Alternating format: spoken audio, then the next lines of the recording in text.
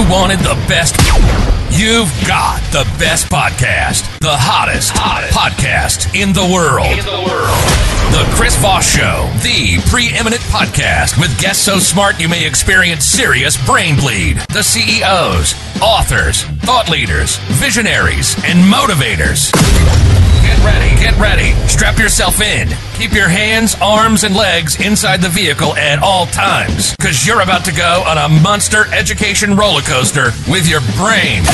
Now, here's your host, Chris Voss. Hi, folks. It's Voss here from the Chris Voss Show.com.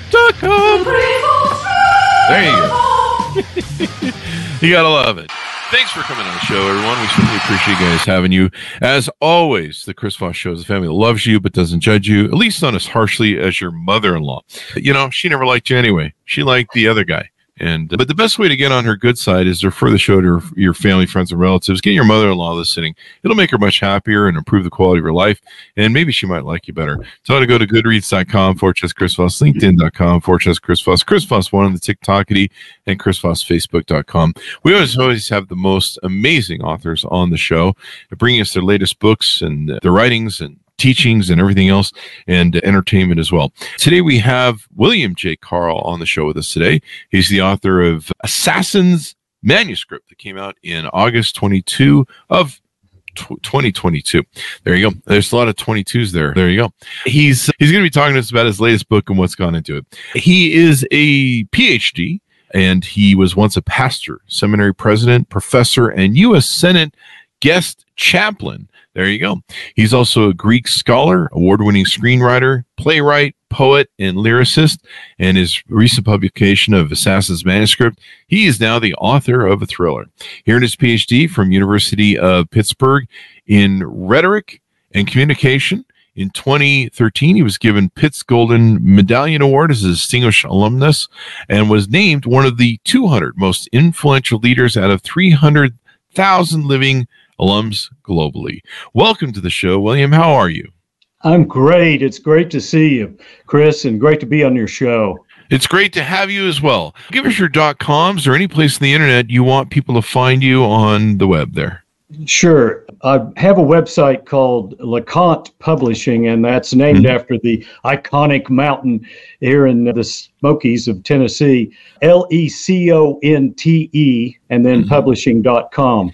It's an interesting site. It's not a traditional publishing company. I have lots of mentors, writers, artists, lots of people who can help those who are trying to do all those things. And that's the main one. I'm William Carl on LinkedIn and William Carl Author on Instagram, but that's pretty much it.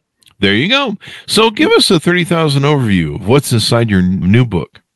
It's a Dan Brown meets Daniel Silva thriller, basically. So you're combining Jack Ryan and The Name of the Rose, or Jason Bourne and all the kinds of books that are Indiana Jones type stories. And yeah, that's pretty much it. I can tell you the background and the log line, but that's the kind of book it is. If you like Dan Brown and you like Tom Clancy, you put those two together, and that's what Assassin's Manuscript is. There you go. We've had I think all the Tom Clancy authors on the show except for Tom Clancy, because he's really hard to book these days.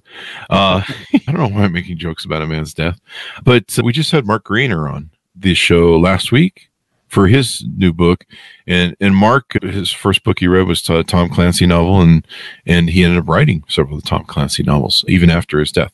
So yeah, people love these books. I mean, they're hugely popular. People love spy and all these stories and thrillers, et cetera, et cetera.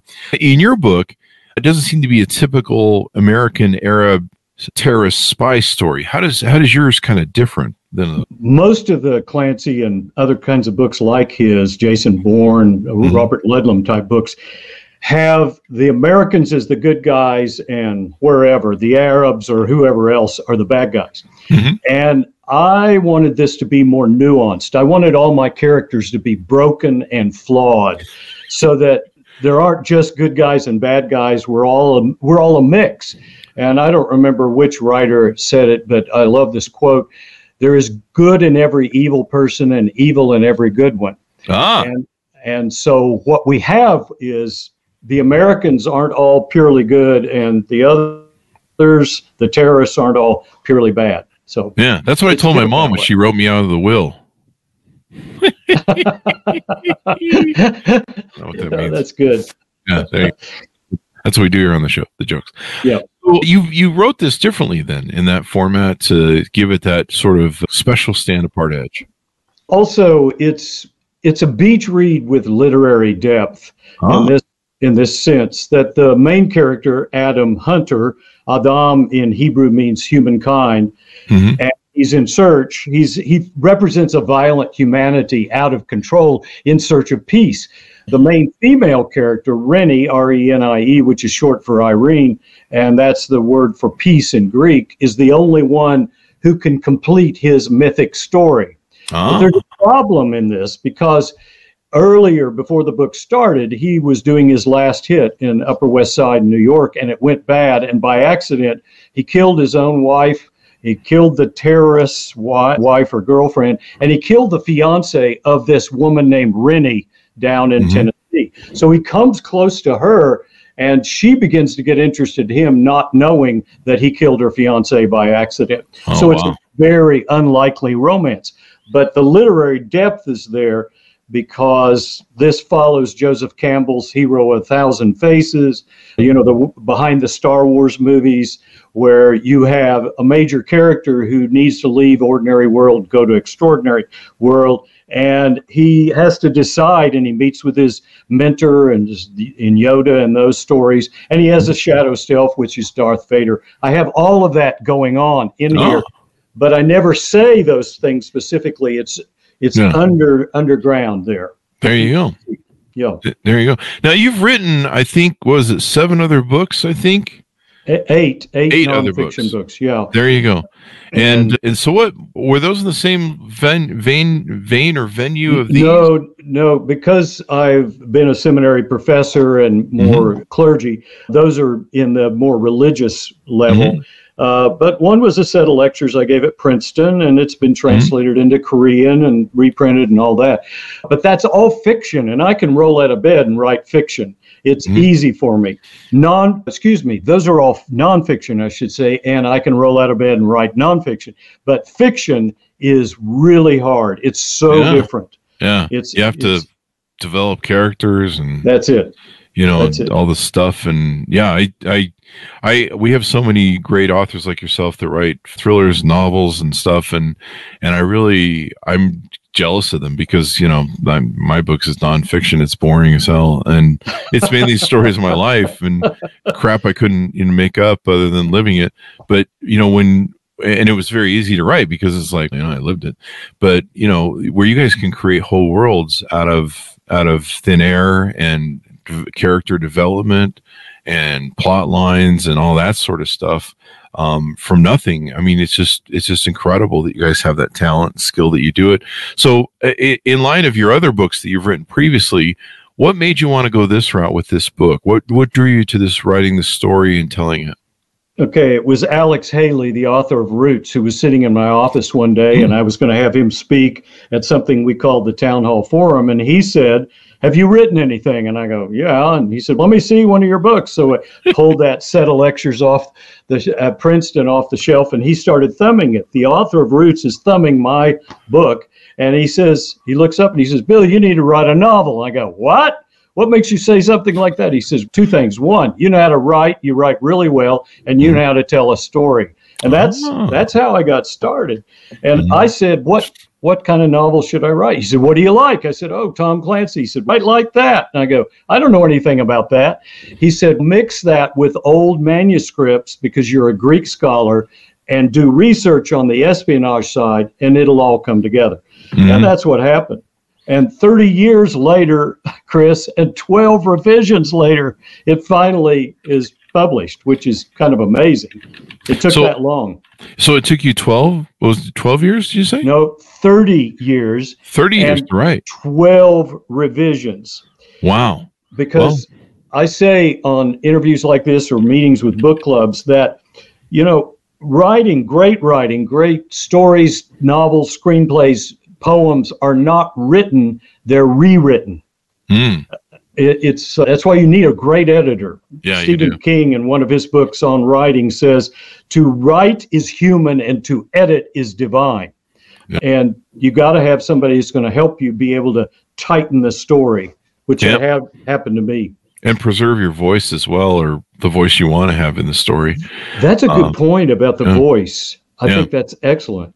Yeah, when I was finishing my book in 2021, I needed an editor, and I had found one and that knew me really well, and so they could write in my voice or make sure that my voice stayed in the text. And I never really understood what a big deal it was. I'm just kind of, I don't know, whatever, it's editing. And I had two friends that did editing, and they were both women. And I'll get to that point in a second. Is they're like, hey, we're professional editors. We'd like to, do the editing. And I'm like, here's a page or two and show me what you got. And let's see what this whole editing thing is about, whatever. And they wrote it and you could hear the voice change from masculine to feminine. That's why I made the point that they were women. And you could hear them. I mean, it sounded like them. And they were my friends that were women, but it sounded in a woman's voice in their vernacular. And I was gone, and I never even understood how important it is that the preservation of that voice is. I was editing whatever, they're putting the commas in the right place, and but I learned it's a whole different game. And when I read what they wrote, and they're brilliant people, they wrote good stuff, but I was gone. My voice was gone. It didn't sound like my story at all. It sounded like their story. And I was like, holy crap, I get that. So there you go. Now, are you going to wait another is there any follow-up to this book? You're going to wait another 30 years? A sequel to this would be really wild. But I want to make one other point about the editing. When I first wrote it, it was 740 pages. So I carried this giant manuscript into a literary agent in Texas, and I dropped it on his desk. He said, "You nearly broke my damn desk with that thing. Go back and take 200 pages out, and I'll look at it." Wow. Now, that was like killing your babies, many pages. Yeah. But a friend who's also an author said, learn how to write screenplays. And then you can tighten the story. So I did. I took screenwriting and I even entered some screenwriting. I won the Telluride Indie Fest screenwriting contest with a romantic comedy, which is a totally different kind of story from this big swashbuckling espionage story. And that helped me tighten the story, the dialogue, the description. It flies now. It's very fast paced. Yeah. And another person who was an editor for me is Charles Cornwell, who taught English at Davidson College and is the former husband of Patricia Cornwell and her editor through all her books. He was my editor through all 12 revisions. And finally, after the 12th revision, he said, "It's masterful, get it out there." I couldn't have done it without Charles Cornwell, I know. There you go. There you go. Yeah, that's interesting. Learn to do a screenwriting thing. We had somebody on the show recently who they wanted something to be, they wanted to write the screenplay for something, and their wife went, "No, you should write the book." So there you go. I guess you just have to find what works, really. They're totally different media, and I even turned the screenplay where I won the screenwriting contest into a play that was done at a regional theater in Alabama. And it was a totally different kind of writing. I mean, in screenwriting, you show, in playwriting, you say, you have dialogue that carries it. And in musicals, which I'm trying to turn it into now, you sing. Oh, you're going to turn it into a musical, huh? I've got the idea of it. I've written some songs for it and such, because it's a story that cries out to be sung, because the emotions are so deep in it. It's about a matchmaker who finds out she's dying of cancer and tries to match her husband with someone before she's gone. And I've known actual women like this who've said to their husband who are they're dying, and they say to their husband, "Listen, if you marry that floozy down the street, I will rise up and haunt you. I know who you should marry. That one might be good in bed, but this will be a better wife, yada, yada." So this woman is a matchmaker. And she's like Hyacinth Bouquet on Keeping Up Appearances, the British comedy, just driving the story. And she does match him with her hospice nurse, not realizing that they were lovers in college. Well, the audience knows, but she doesn't know. Oh. And the moment they fall in love deeply, again, she finds out she's going to live. How do we unravel this dilemma? It's called Maggie's Perfect Match. It's Maggie's Perfect Match. Anyway, but that's a totally different story from Assassin's Manuscript, which is a lot of, one reviewer said, I look forward to a sequel to see any characters that Dr. Carl didn't kill off in the first book. Because, there you go. There's a lot of stuff going on. The main log line is former CIA assassin becomes a minister in the South, and then gets pulled back to his world of espionage and murder. And he has to crack a code in an ancient manuscript to prevent a terrorist plot and an international disaster. And I had to interview real hitmen to be able to write this story. Wow. And so that was an experience in itself, just meeting 3 Americans, 1 Israeli and 1 Russian. There you go. I don't know if you want to hear the story of how I met him or not. Please do. You just set it up, so now we got to follow through. Okay. I'm an extrovert, and I walk into a restaurant. I don't know if you ever do this, Chris. I walk into a restaurant, and I walk around to booths and tables and go, is that good? To the people who are eating, and they look up and like, I guess, and my family backs away. We don't know him, but it's outcomes assessment. I want to know about whether the food, I don't want to just look at a menu. So I start meeting people, and I meet them easily, and I want to learn about them. Do you always do that when you go in a restaurant? Not always. Okay. Every once in a while. When it's one where I don't know much about the food, and I just do the checkout. Yeah, they have a Yelp app you can download for that. Yeah, I know. That's right. I could use Yelp. That's I'm just trying to help. Yeah, that's helpful. I appreciate that. That way people aren't like, what's going on? Who's this guy walking up to our table? What I do? I just walk into the back and I go up to the counter that has the food that's waiting to go out. And I just stick my finger in whatever and take a look at it, maybe go back for seconds.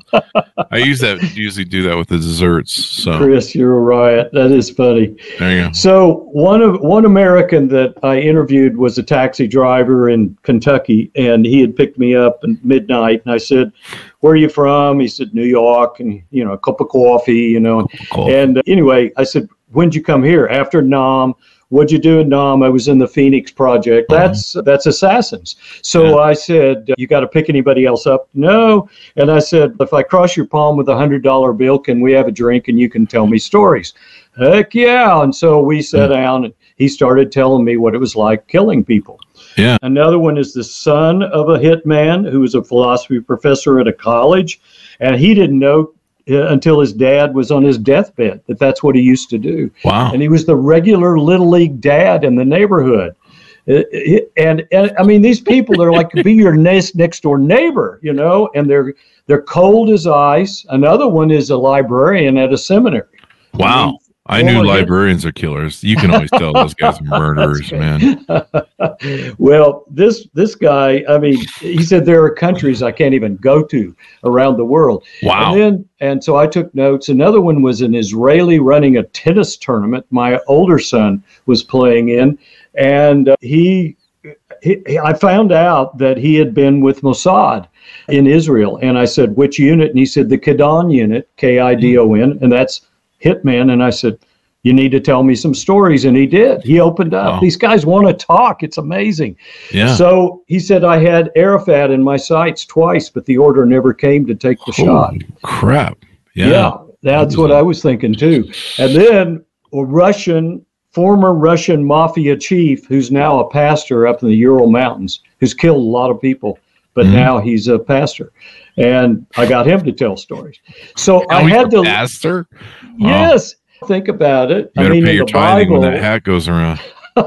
That's right. Yeah, you better pay. Well, don't cross the priest, man, in confessions. And people will ask me sometimes, in book clubs and such, is this book autobiographical? Yeah, there you go. Former assassin becomes a minister. And I smile and pause and I go, all writing is autobiographical. There you go. I really wonder. There you go. Yeah, so I can see I didn't kill anybody. There you go. I can see that pastor when people go in for confession. They're like, "Hey, Reverend, I sinned. I stole a candy bar today." And he's like, "Is that all? I killed people. Damn it! What the hell, man?" Up your game, That's buddy. hilarious. I have never heard that analogy. You can see that whole scene on SNL. That's a great one. Right. I did have 3 years of Taekwondo karate as an extracurricular course in seminary to handle rough parishioners. I'm like ready for What's going on action. in your church, man? Like, kind of churches over there. Yeah, no, we had a wonderful congregation in Dallas, but anyway. Every now and then, one of those ladies gets a little out of hand. She gets a little too up into the spirit and starts dancing and speaking in tongues, and you gotta throw holy water on her. And the power of Christ compels you and stuff. There you go. The whole thing. That's right. Other questions I had on this: how do you manage to keep the readers in suspense all the way through the end? Yeah, so I'm very bored when I read. I'm very easily bored, right? And if you don't grab me, I can pick up a book at a bookstore, and if you don't grab me with the first line, I'm probably going to put the book back up on the shelf or in a library. Because I'm bored easily myself, I don't want to bore anybody else. So my goal is to grab people from the first line. I also like James Patterson's very short chapters. So I've got short chapters with hooks at the end of each chapter. And characters that are interesting, and then a plot that makes you, wow, I've got to see what happens next. And I will drop little hints along the pathway to say, look at this. You gotta read more to find out what's going on. That keeps it a page turner, and it makes a great beach read, as you mentioned earlier, because you're like, I gotta find out what happens next, and you gotta keep turning the page. That's right. As it were. So there you go. Let's see. Did you actually travel to all the 7 nations you depicted in the novel? I did. Yeah. James Michener is one of my models. He always does lots of research, or maybe he has a lot of graduate students who do a bunch of it for him. I don't know. I don't have all that now in retirement, but he always went to places and would describe them in detail. Now, I think he describes them in way too much detail because you just skip over, I want to get back to the story or the dialogue. So that's where I had to tighten, because I did travel to all these countries and all these places. The only place in the novel I didn't get to was the papal apartment where the Pope is. And I knew 2 people who knew the Pope very well, so they described it to me. But everything else in the novel, in all these places, Moscow, London, Jerusalem, the Sinai Peninsula, St. Catherine's Monastery. I mean, everything. I went to all those places. There you go. And so, I don't know I don't have any Pope jokes for that room. Maybe he was killing people, and I don't know. No. Now, I'm not gonna get that killer preacher out of my head now. I can see him in the confession booth. People like, I stole some candy, and he's like, is that all? Get out. It's in the Bible itself. If you think about it, the Apostle Paul was murdering people before he got converted, and so it's right in the Scripture itself. Yeah. Good for Paul. Was he the guy that got the head cut off? I don't know. No, I don't think he got beheaded. But there was somebody who got beheaded, and they had the head run around because, I don't know, that's what they were into back then. That's what we do around Fridays around here. So there you go. Your book looks at fictional look at the conflict in the Middle East. It was published before the Israeli-Hamas war. Yeah. Do recent current effects impact your views on the future of that volatile region? Well, I would say that my answer to this is I'm not a political commentator. I'm an author, and I don't want to step into a landmine of what side is right and what side's wrong. I do have a vision, a bit of a vision about peace at the end of this novel, but you'll have to read it to see how it plays out and how it compares to what's actually going on. There's a bit of life imitating art imitating life going on for sure. In this kind of book. And the first part of it is the fact that this book starts with the robbery of a famous artifact from the British Museum in London. And if you've been watching the news last August, there were articles in The Economist, The Guardian, Wall Street Journal of artifacts being stolen from the British Museum. And so here it is. It starts with this. The very beginning of the book is the robbery of a famous old codex that's a real live codex that was discovered by St. Constantine von Tischendorf Konstantin von Tischendorf was a real Indiana Jones guy in Germany. And so there's a lot of life imitating art in different ways, but I really stay away from making comments about the Israeli Hamas situation, other than to say the word Hamas in Arabic actually means violence. That's the meaning of the word. Yeah, Didn't Hamas. know that. Learned something today. And the other interesting thing is the word assassin comes from the word hashish in Arabic. The Hashishim were those assassins 1,000 years ago in the castle of Alamut, who were paid by this old guy to go out and kill crusaders. And then he would give them hashish, and he'd have some women for them and all that. I was on a show the other day, and the interviewer says, "What? Wait a minute. You mean assassins are the original stoners?" I'd never even thought about that. I never even thought about that. But that's the root for the word assassin. There you go. Get stoned and kill people. It's Fridays around here. So there you go. But yeah, people love this intrigue and everything else. I like how you traveled to all the places. We have a lot of great authors like yourself on the show, and they always tell me that they pick places to write about that they like to go vacation at, and so then they can tell the publishers, "Hey, I need to go to France so that I can do some study." Some on the ground research. So this is basically your first novel. Was it hard transitioning from a nonfiction to fiction? It is. As I said earlier, nonfiction is easy for me. Even though I'm trying to write so I get your attention and keep you all the way to the end. But this is really about characters.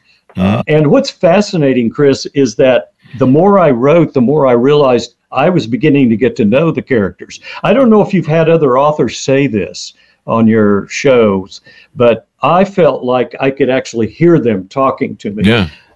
It sounds like I'm hearing voices and such, but no, they would say, "No, that's not how I would say this." Or really? They would say, or they would say, "No, that's not what I would do in this situation." I would just be like, "Then you write it." Why am I doing all the work here? That's right.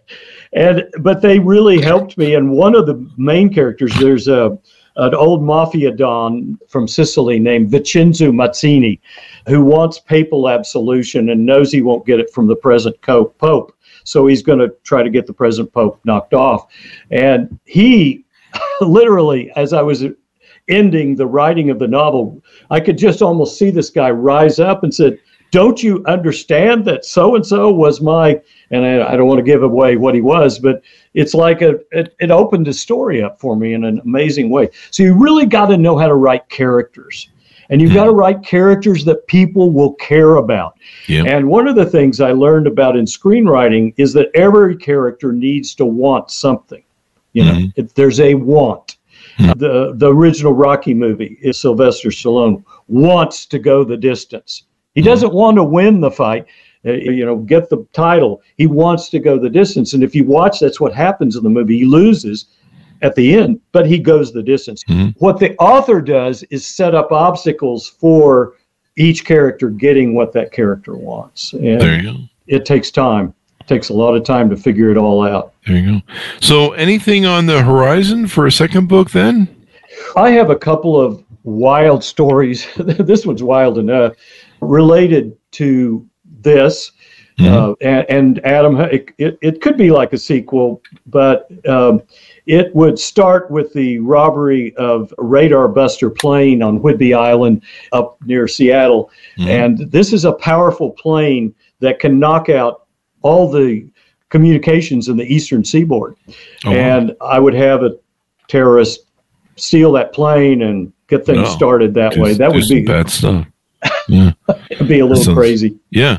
Do you think you carry over the characters? Maybe, like we were talking about Tom Clancy and a few of the other writers in that genre. They usually have like character threads where there's like Jack Ryan. Yeah, Jack Ryan, right.